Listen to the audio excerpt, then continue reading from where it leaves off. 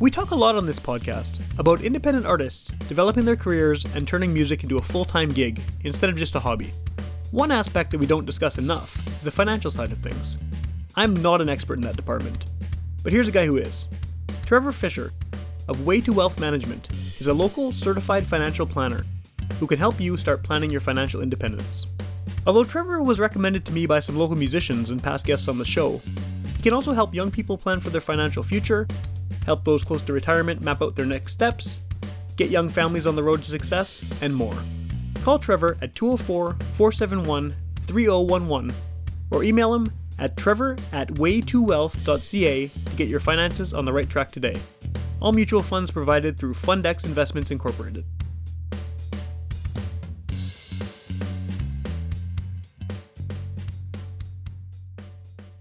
This episode of Witch Police Radio is my conversation with folk trio Casati.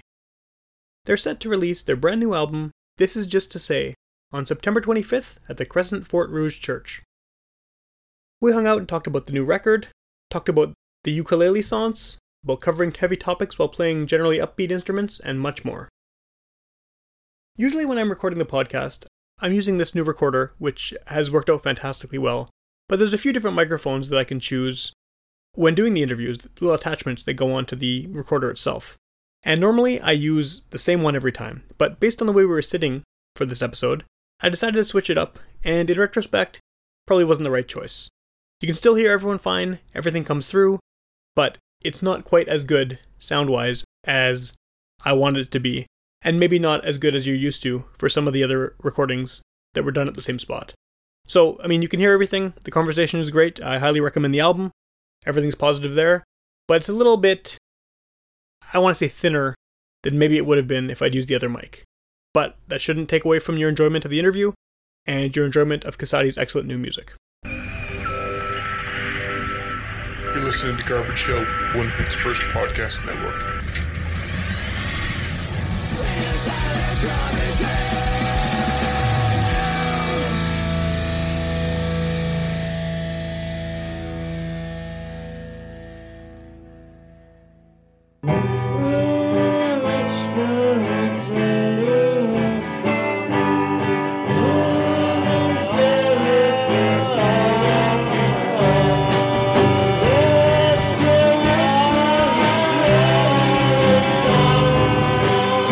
Welcome to Witch Police Radio. I'm in a coffee shop again.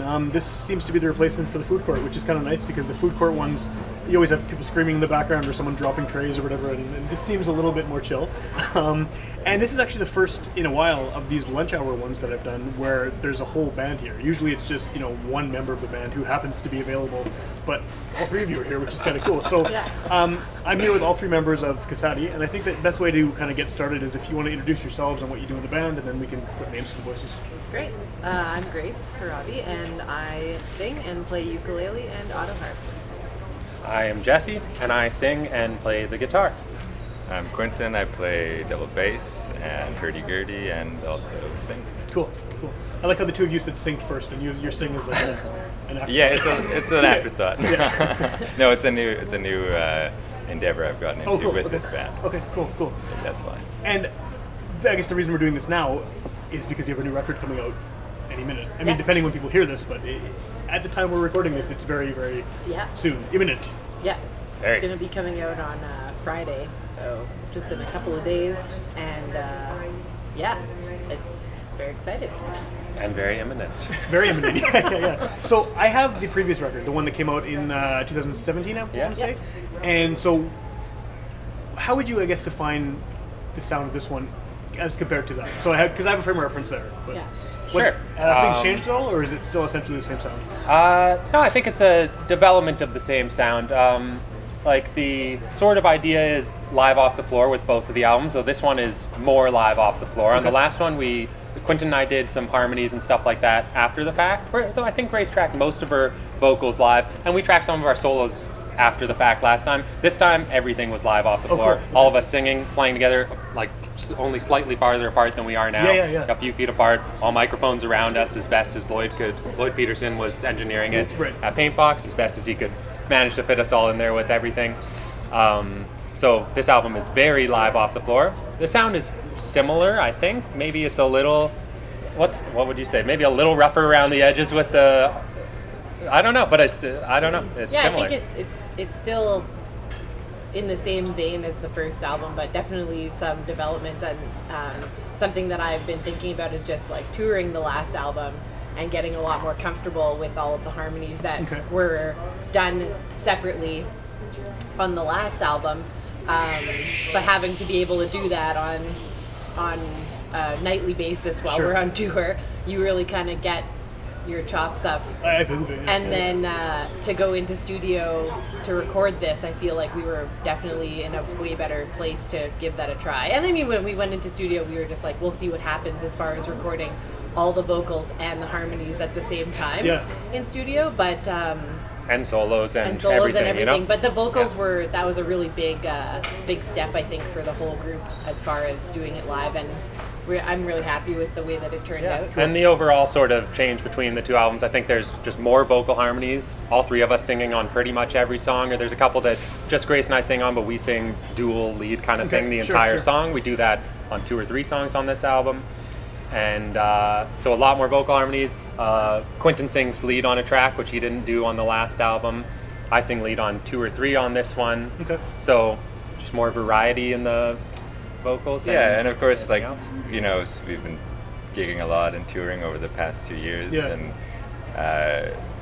doing a lot of actually kind of cover band gigs, bands as bands, shows at bars, where we learn a bunch of repertoire from different bands and different genres, and that I think kind of just sort of matured our sound a little bit, and we just got tighter as a collaborating trio.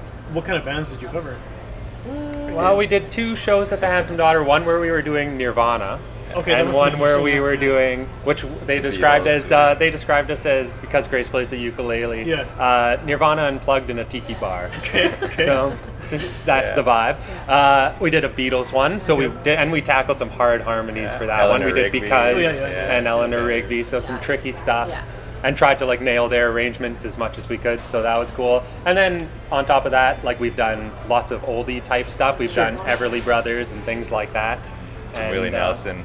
We did a Willie Nelson tribute show, so we learned a bunch of his songs. So I mean, just all over the map. And that led us to say, like, you know, we don't like being too much in one genre or another. We like taking bits and pieces from one genre and just finding like, oh, well, maybe this is too country for us, or maybe this is just the right amount that we can borrow and use in our own material somehow. You know, there are doo-wop-y type things on 2 or 3 tracks on this album that we're doing now, and that's, you know, because we listen to some of that music, and we like some of that music. We love the Beatles, and they sort of steal a lot of that, and so we just found what we could take from that would work for us or inspire us to just come up with something that was our own. But I agree that doing like all those different covers in different genres by different bands just like maybe like tuned us in a little bit more to some things that fit with our instrumentation and voices that we maybe wouldn't have thought that was the direction we would go. Well, I guess it challenges you too, right? To go way out of your comfort zone, because Nirvana covers what you do. I'm kind of sad I missed that, actually. Cool. It sounds like we're doing pretty cool. Do you think that all of those influences coming in and discovering these new things about what you can do you think that adds to the kind of, I don't want to say confusion, but I feel like you're a group that is hard to sort of pin down as one thing, because you have the jazz, obviously, influences, you have the folk stuff, like you said, there's all these other doo-wop things and Nirvana covers and all that coming in. Like, do you have a hard time sort of placing yourselves within, because everyone wants to file everything away. I do that myself for sure all the time. I want to put someone as, they're this kind of band. I don't know if you guys easily fit into it. I think it's interesting. I think in some ways it works to our advantage. I think when we were going in to record the last album, even we were trying to kind of fit ourselves a little bit more into a box. Like every application you fill out, only check one box. Right, and you can't check 5. Yeah, exactly. It's just the meanest thing to do to somebody who is trying to keep an open mind, right? Sure. And I think really like doing all of those different styles made us think like people like the variety, and like we're always gonna end up checking the folk box because it's the one that we fit the most in. But I think that having just so much variety from one song to the next, even in our live shows, makes the audience unsure where to put us. And I think that almost just drops that. They're not really worried about what the genre is as much.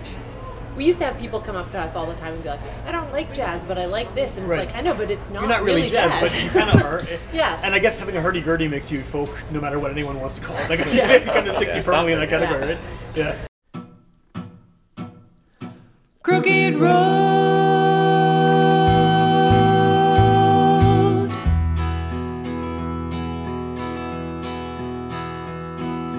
Closing doors and closing minds. Why we just cannot be kind. Why do we do what we don't believe? Give someone what they really need, what they need. Give someone what they really need. Ignorance and wounded pride take control of a troubled mind. I've never seen so much dread of the crooked road that lies ahead, lies ahead. Crooked road that lies ahead. Blood for oil's what I hear them tweet. Such hateful things, hard to repeat. Empty words and nothing said about the crooked road that lies ahead.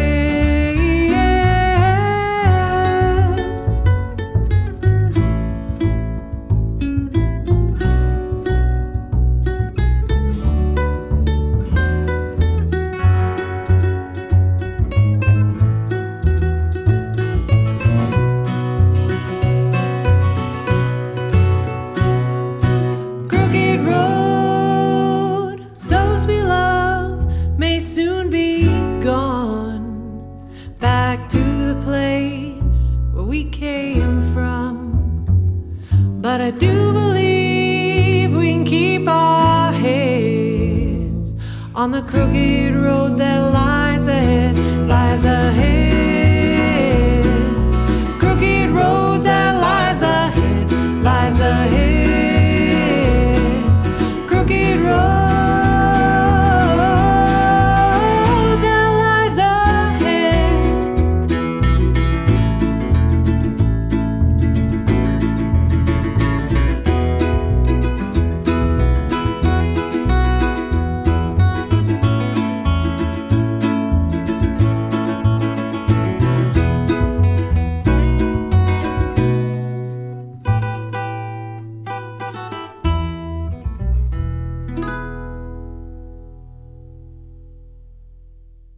As a ukulele player, have you noticed that I've noticed ukulele all over the place now. All of a sudden, it seems like over the past couple of years, my daughter wants ukulele. Everyone is playing it. Yeah.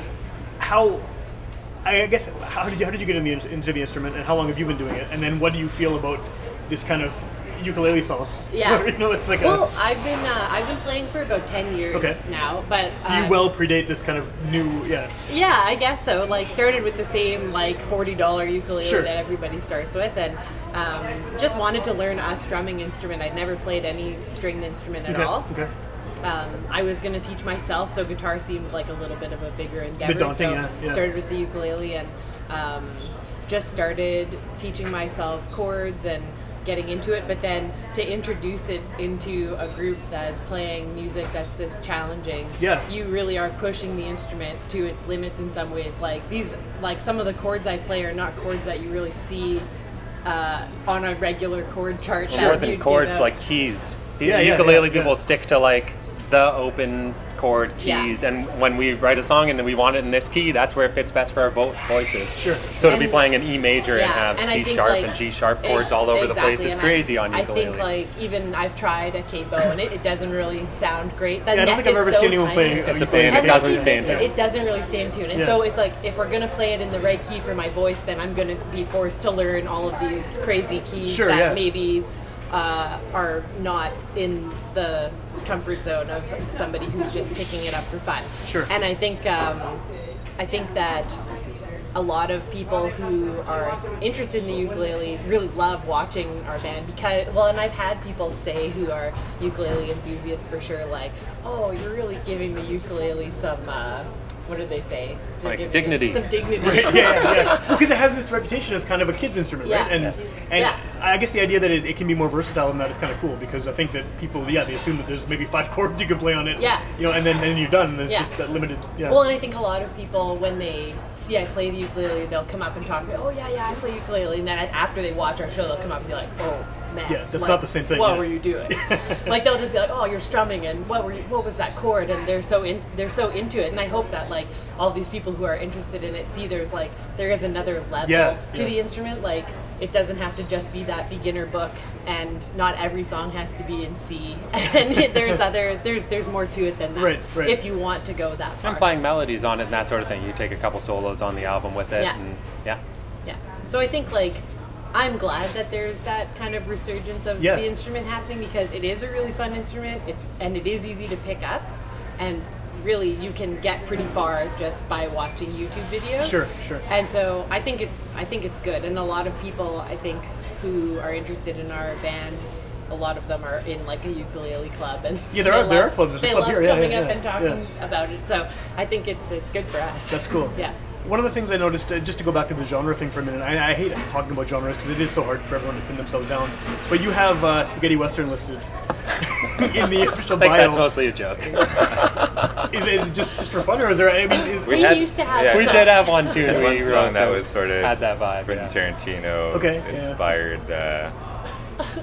We stopped playing it, but we just left that in. Yeah, it's good. I like it. I mean, it's definitely... Well, I think like you see that and you go, I don't know what this is going to sound like, and that's really the best way to approach our music. Yeah. That's a good way to approach it, actually. Yeah. Not assuming it's going to be folk, or not assuming it's going to be jazz. I don't even know what exactly defines spaghetti western, so... It evokes something, though. Yeah. I mean, I had an idea. And I was like, Oh. And then I was trying to find which song is... Where's the spaghetti western thing? It's not recorded. Yeah. No, does the live... Recording it live with all three of you, just, the way you described earlier...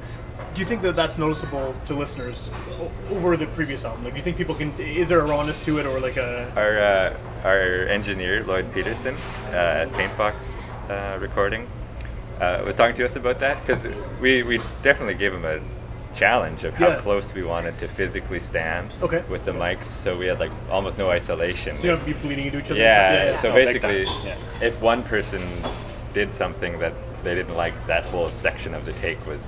Sure. Either you just have to accept it and include it in the final take, or that part is scrapped and you have to all try it again together. So it sort of changes the recording process from what the standard is now, with like overdubs and scratch tracks and everything. But like, do you think it's noticeable to someone who's not one of the three of you? Oh, right. I think pick up on that? I think it sounds I do, live. actually. Like, I really do think it comes across. There's a certain energy that I think is there when it's live and you're all in the same room, and if something happens, the energy changes for all of you. Sure. Whereas if you're overdubbing something, you're just trying to match, like, you're even trying to match the energy that was there, and that's really hard to do a lot of the time. And it's funny, even on our very first album that we recorded under my name back in 2013, I know there's like one track, and we were recording that all live, like, but I was just singing. Okay. And at the end, Jesse did something, and like you can hear in my last note that I'm like kind of smiling. Oh yeah. And I always think that's like cool, that's so cool. Yeah. You wouldn't have things like that if you were just overdubbing. No, because you would have done it 35 times. And I would have heard that thing like 35 times. Yeah. So it wouldn't be like, oh, cool, that was a crazy ending. Yeah. it comes from our jazz background. I think our love of that spontaneity of the collaboration in the moment, where it's not just like playing to a click or playing to the or with headphones. Like we don't have headphones on, right? So we're just like this, it's a conversation. Yeah. Does that jazz background kind of seep into what you're doing as far as when you're coming up with the material, like in terms of improvising, and how much of it is kind of pre-written and how much of it is sort of developed? I think we leave some solos and that sort of thing to be improvised. Most of the solos, well, maybe about half. Yeah. But no, this is more arranged. Okay. I still do think the jazz thing comes into play. I think it comes into play because with jazz, you're sort of always on your feet, listening to each other, and we bring that attitude to everything we do. Whether it's, we should really get quiet in this section. I hear he's leading the way right now. It's his vocal and his whatever, and he's bringing it down. We all jump in like that. And you can do that in any music, but jazz, you're always on your toes doing that. For that, right? You're trained for that. You're listening for that. You're listening for subtle tempo shifts or whatever it might be. This section's getting more energetic. We can bring it up a notch. We try to keep it steady and groove, but we can bring it up a notch. Those kind of things. We were playing with we were rehearsing yesterday and playing with a metronome to really get something to feel right. And we noticed, and we were like, we do pull this back here. Well, we want to keep that because that feels right. That's natural, you know? Yeah. So it's just rather than trying too hard to fit into the Sure, you go with what's musical at the end of the day. Sure. But I think the jazz thing leads us to that. I also find, for me anyway, the jazz thing really comes into play when we're playing live and something goes wrong. Yeah. I feel like right away we're just like if someone drops a beat or somebody comes in the wrong spot, there's always that it's like my brain just goes right back to when we were a jazz trio, and it's like, we got to figure this out without stopping. We got to figure this out without saying anything to each other, and you just you figure it out. And you can't hide behind it because it's the sound is fairly intimate and it's all acoustic. You can't hide behind distortion or something to be. No, not at all. You can't get past exactly. that. And so I feel like having that training though, where you don't know what will happen, you don't know when someone's going to be finished their solo, you don't know when they're going to want you to come back in. You're always just you're playing, but you're just then what? And now what? And so I think when we're on stage, no matter what kind of music we're playing, we're always kind of in that headspace, which really helps us. Yeah, that's cool. Yeah. And then I think working with, I think there are a lot of different rhythms and feels on this album. I think we try to look for variety in that. And when working with rhythm, I think we're always looking for, and when we're talking about it as we're rehearsing, we're looking for that same feeling we get from swing, I think. Okay. Which is just this it just feels good. It's a pocket. It's the groove. It's all those words they use to do that. But it's we know that feeling from when we're playing jazz, and it's just sitting exactly right, And no matter what the feel, even if it's a folk thing, I'm thinking of something like Country Roses. We want it to, which is sort of a Neil Young type vibe. Okay. It's not a jazz thing at all. Yeah. But when I'm thinking of that feel, I want that same feeling that I have when something's swinging. Is it harder to get that feeling without having drums, for example? I mean, because getting that rhythm down when you have it's obvious when you have a drummer, right? Yeah. And you're kind of floating around. I mean, obviously you're playing, but it's not there. It's interesting. To make it? A lot of people who see us play, before they see us play, they just see us setting up. They're always, I don't have a drummer. Yeah. These are always drummers who see that. As we show if there's a drummer there, they will come up and be like, "What, you guys not setting up with a drummer? Well, you don't have one. I could got my set in the car." It's like, no, you're not playing the drums. But often at the end of hearing us, they'll be like, "I could still hear them." I could still hear all the rhythm that the drums would have played. And that's really cool because, not playing with the drummer ever, we fill that role, with whatever we can. So if we feel like this style's not really coming across because this is what we're trying to imply is not coming through, it might be changing the bass line or it might be changing the strumming or something like that. And then, usually we can capture that same feeling with this instrumentation. But it's really being aware that we want that exact feel to come across, I think. Yeah. Well, and I don't mean to imply that everyone needs drums, but because there are a lot of artists who don't have drummers. And everyone needs rhythm, but not everyone needs drums. Yeah. So we make sure the rhythm is there and feels good, and it pushes us to do something creative and hopefully unique or different. Yes. Well, we don't have a drummer that's laying this obvious thing down. So how can we fill that void, or how can we suggest that without actually doing it? And I guess without one of you obviously filling that spot in every song, right? I mean, it's spread out across the three of you. Exactly. You're all combine the drum kit, hopefully. Sure. The kick drum and the snare and whatever else, the accents or whatever else we need. Sure. And we will, as we're working on a song, we'll sort of sing what a drum part might be to each other. Okay, we're kind of thinking that's in the back of our minds. How much of that are we going to play or not play or leave out or suggest or hint at or that kind of thing? Well, and I guess the suggestion is what's there a lot of the time more than not, right? You don't hear the drums, but like you're saying. You hear enough of what they would be playing that you can fill the rest in. Sure. Yeah, that's cool. Yeah. What is what's the plan once the album is released? I mean, because it's been a while in the making. Now you're about to unleash it upon the world. Yeah. Oh, what are you guys doing next? Is there tours or anything like that happening? There is. Yeah. We're heading west in October, just a short tour. I think about 8 or 9 shows. Okay. planning to do a Homer's tour, so another tour of all house concerts in the spring. Kind of shows ever, yeah. We love those, yeah. And just keep doing what we're doing, just touring it, sharing it with people. Hope people listen to it and enjoy it and see us and hear the album and, that sort of stuff. Are the house shows kind of the ideal environment for you guys as well? Definitely. Do you feel that's They are, the intimacy and So when we can't do house shows, we try to find smaller coffee shops, restaurants that want to close the whole place and do a concert, because that's just we just do better in a really intimate environment, and the people who like our music want to just listen. So it's hard sometimes when we're in the wrong place and audiences who already know our music come. It's frustrating for them and it's hard for us, so it's we just don't like seeing people in that kind of position. Under the bed there lives a demon in the dark, with eyes as red as rubies and a cold stone beating heart. He sounds just like the wind when he cries out in the night. He lives in the shadows, I hide in the light. He slithers at my feet, I hear him call my name. I can't see him, but he tells me not to get too brave. A lot of things can happen to those who rise and fall. He's heard the others talking, they'd prefer me to stay small. Mount your steeds, we're fighting monsters everywhere, all around. Draw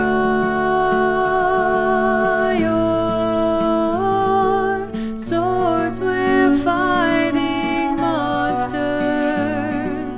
They can't hurt us now.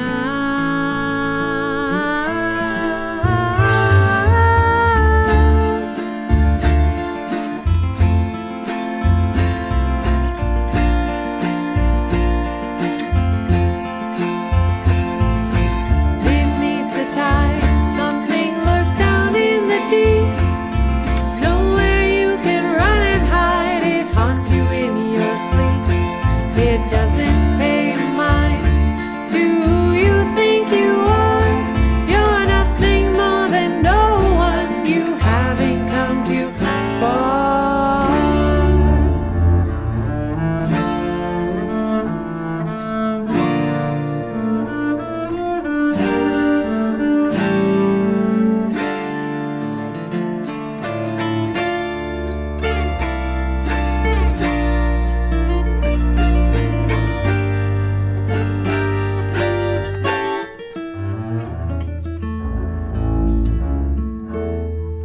Mount your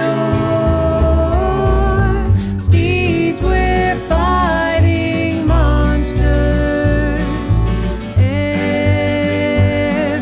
everywhere, all around.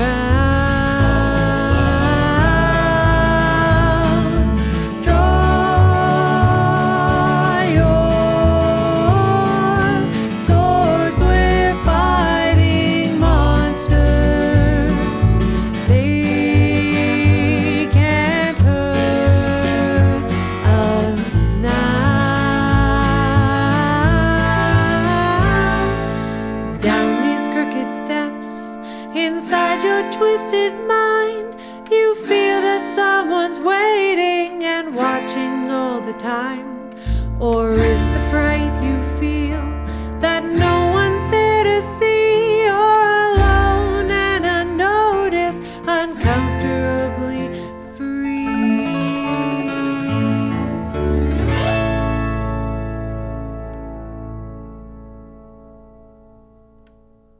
I'm assuming you've toured before, as probably a few times at this point. How are you received? Is it easy to find sort of your audience in other cities?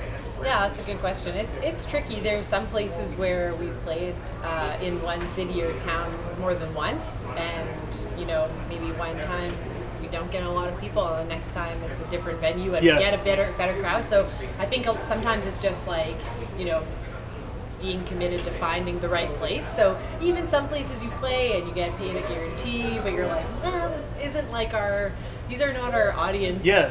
This isn't the right place for us. So even though there were people here, they weren't really listening the same way that we like. And so, yeah, I think it's often you can tell if the kind of people who like our music will come to the venue. Sure. So, you know, if somebody approaches us, they're like, oh, we have this folk night, it's like, oh, great. That seems like, people who come to that are going to want to sit and listen. Yeah, they're used to being quiet. They're used to hearing kind of storytelling and acoustic instruments. Yeah, sure. Yeah, sure, exactly. Sure. So I think, like, as far as like when we're planning our tours, there's places now that we know that place really works for us. So we try to book that like every second tour, and then when we're looking for new places, we just have a pretty good idea. Just you can honestly just look at a place and have a pretty good idea who's going to go there. Sure, so, sure. Yeah. Well, I guess what is the kind of, it's a weird question, but who is the ideal listener for your stuff? I mean, what kind of person, if you could, I don't know, like design an ideal fan of your music? That's a good question. I mean, I think that number one, like the age range for us, like we tend to get a little bit of an older audience, Makes but sense, the young people who come see us like really enjoy our music. So when you mean older though, do you mean like, you know, 40s, 50s, or 80 and up, or like what kind of? Like sometimes, like we'll have an audience that's mostly 40 to 70. Okay, that makes sense. Yeah, I can see that. Yeah. And I think some of that is the places we choose to play. I think a lot of the people though who come out and really enjoy our music are people who want to listen to music that makes them stop and think and really engage them. I think some people like listening to music that they can just kind of like go about their day and it doesn't really... Yeah, like background music. Yeah. But our music's not really like that. I think people really feel something when they listen to it, and so if you don't like feeling things, then you probably won't like our music. And I think that so robots are out, Robots are out, they won't like us. But yeah, I think like age-wise, like we just tend to get an older demographic, but like young people do like it as well. But I think that's the main thing for our listeners is like they have to want to engage with the content, and we cover some things that are sometimes a little heavy. Okay. And you know, we try to do it in a musical way that is easy to listen to, and maybe, you know, we never try to make anybody feel like they're the problem. We always just try to say like, there is a solution, there is a way, you will be okay. We want people to feel like they're part of a community when they listen to our music. Okay.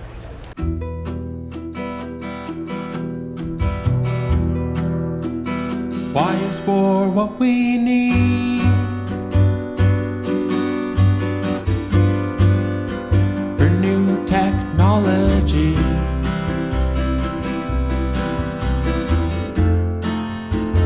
Super glue and canned food. Radar and airplanes. There's gotta be a better way.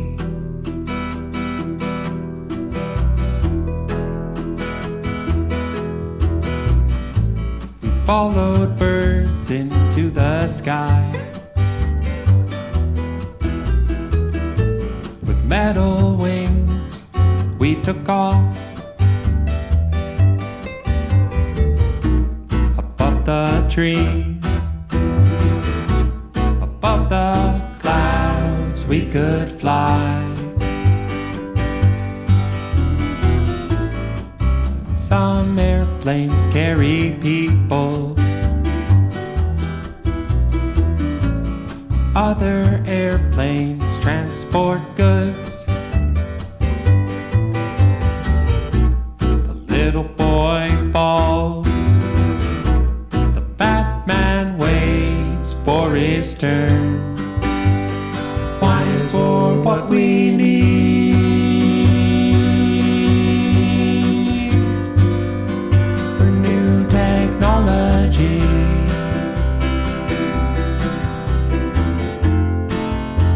The internet and medicine that we use every day.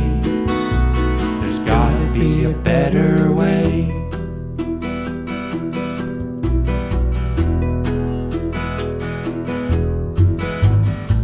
The Red Cross flickers on the hospital.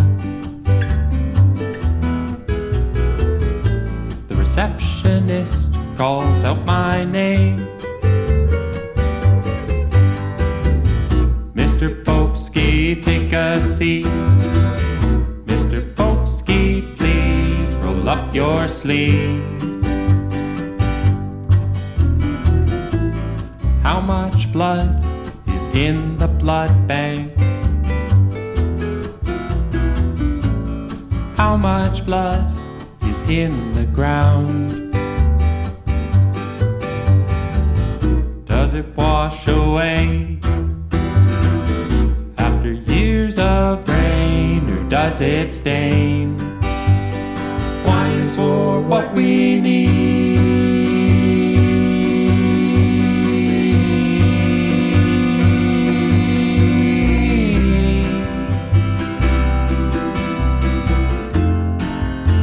There's gotta be a better way.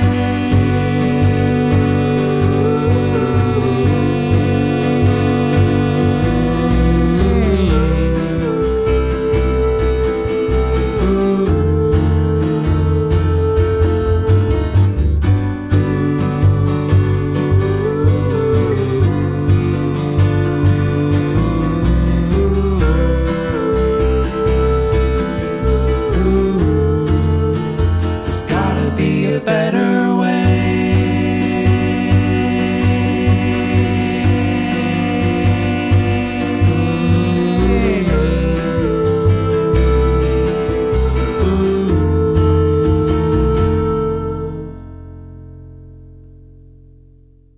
Do you find that the type of music you play lends itself well to covering heavy topics? Because I mean, if you want to just call it folk, folk has a long tradition of covering very serious things, often in a way that is not musically a downer. I mean, often it is, but I mean, you know, I feel like your stuff is musically relatively uplifting and fun and positive, kind of, you know, even bouncy at times, right? Yeah. But I mean, do you find it's an easy fit to talk about something lyrically that is maybe not so bouncy?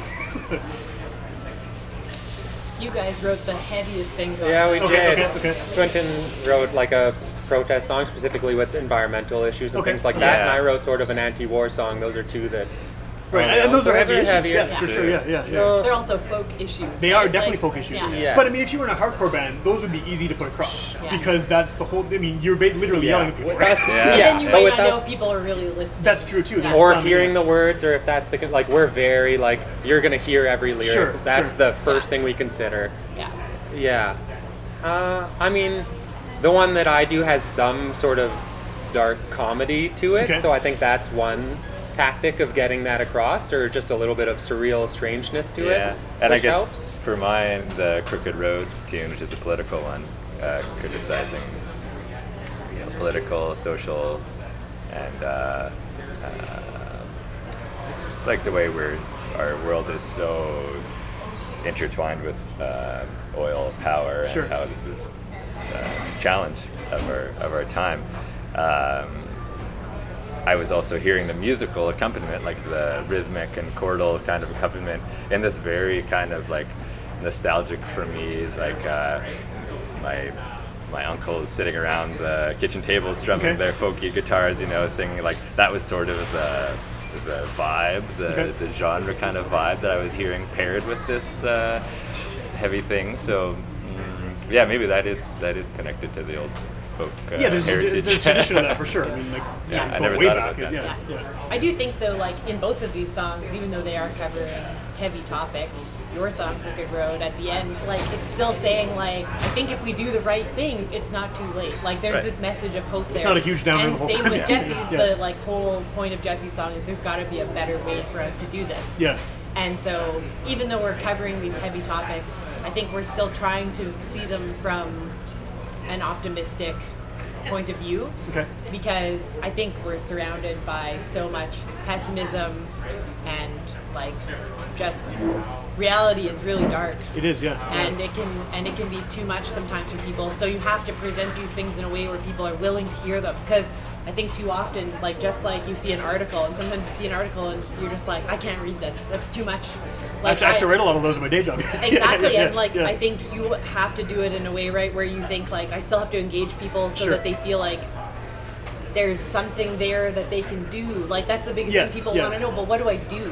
Where's the call to action? That's the time we're living in. But that might be art's role. That might be more what we do. If yours is like a news thing, that might be you present the facts, and we need the facts. That's obviously incredibly important. Yeah. I think it's our role to end in these songs to engage with it and go, well, here's kind of how we think and feel about it, and here's maybe a solution or a path that we're looking at to get take out. that news and filter it through your own lenses and then project that onto the audience. Yeah. But often I think that means taking the time to see something that can be done.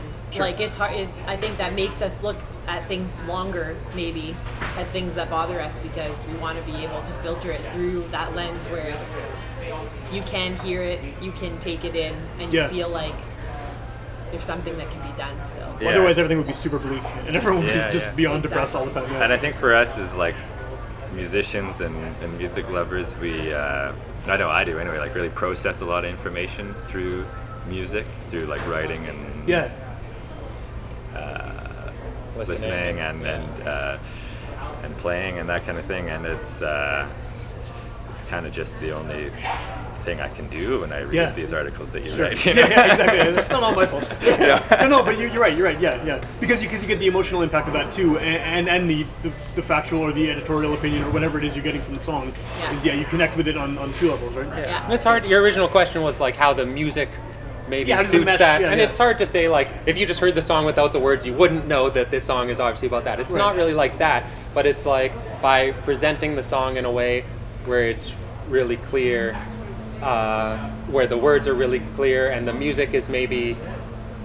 I think the music clearly, like Quentin was saying, references another type of music that did that. I think we're all very inspired by the music we love, and we play off of it. We don't, do it exactly the same, but we play off of it. So we play off, this is a folk protest song, and the music is folky in a way. We can take our own twists and turns with it, but there's that, Mine's also an anti-war protest song, and to me the chords are very Beatles-esque. That's what I was inspired by, right? So it's very, you think of John Lennon and things like that, it sort of puts you in that mind, and we reference it sort of that way. And that's another kind of vein of protest music anyway, right? Exactly. Sure. Okay, so people, if they are wanting to hear the new album, what's the best option to get that once it's out? Well, they'll be able to find it on all the streaming platforms. It'll be on Bandcamp. There'll probably be a link to it on our website, which is kasadiband.com.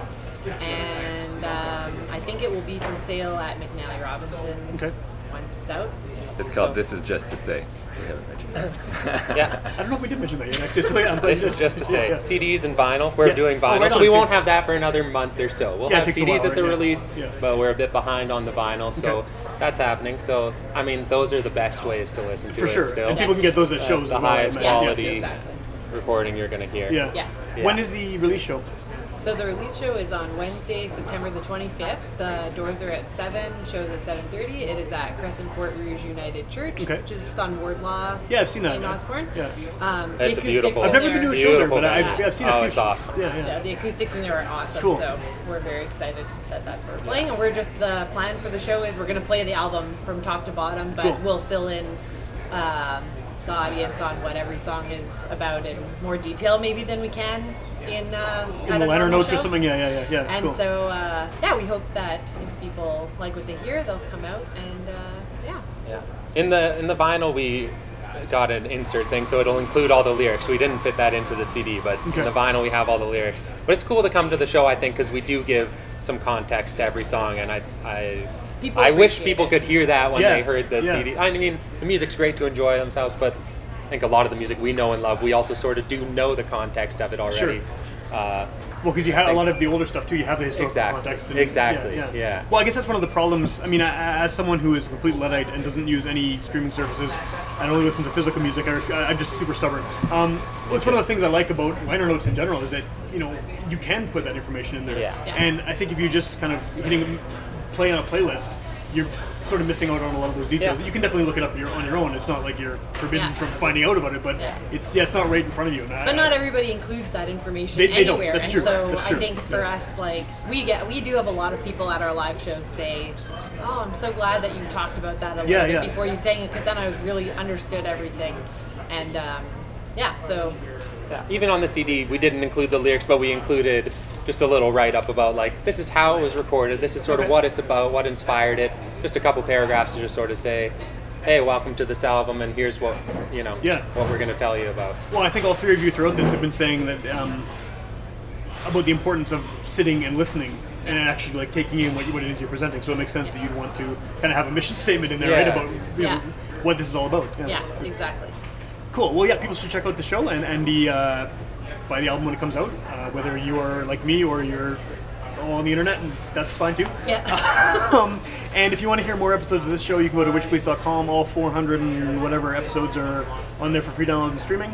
You can also tune in on Sundays at midnight on 101.5 UMFM, and those are older episodes. So by the time this actually airs, it'll have been a few months after it came out in podcast form. So by then the album's already out. So if someone is driving in their car at midnight, turns on the radio, they hear about this, they can just go home and Spotify it or whatever, right? So yeah, it's kind of an added bonus, an extra bump for the band that was on. I always forget which band is airing on which night, so I sometimes find out by accident when I'm flipping through channels, oh, there's me on the radio, and who am I talking to? But cool, what am I doing? Yeah, exactly, yeah, but yeah, thanks for coming to meet me. I mean, I was glad to hear you had a new record coming out. I really liked the previous one, so I'm looking forward to this. Yeah, awesome. Thank you. Thank you so much. Awesome, thanks.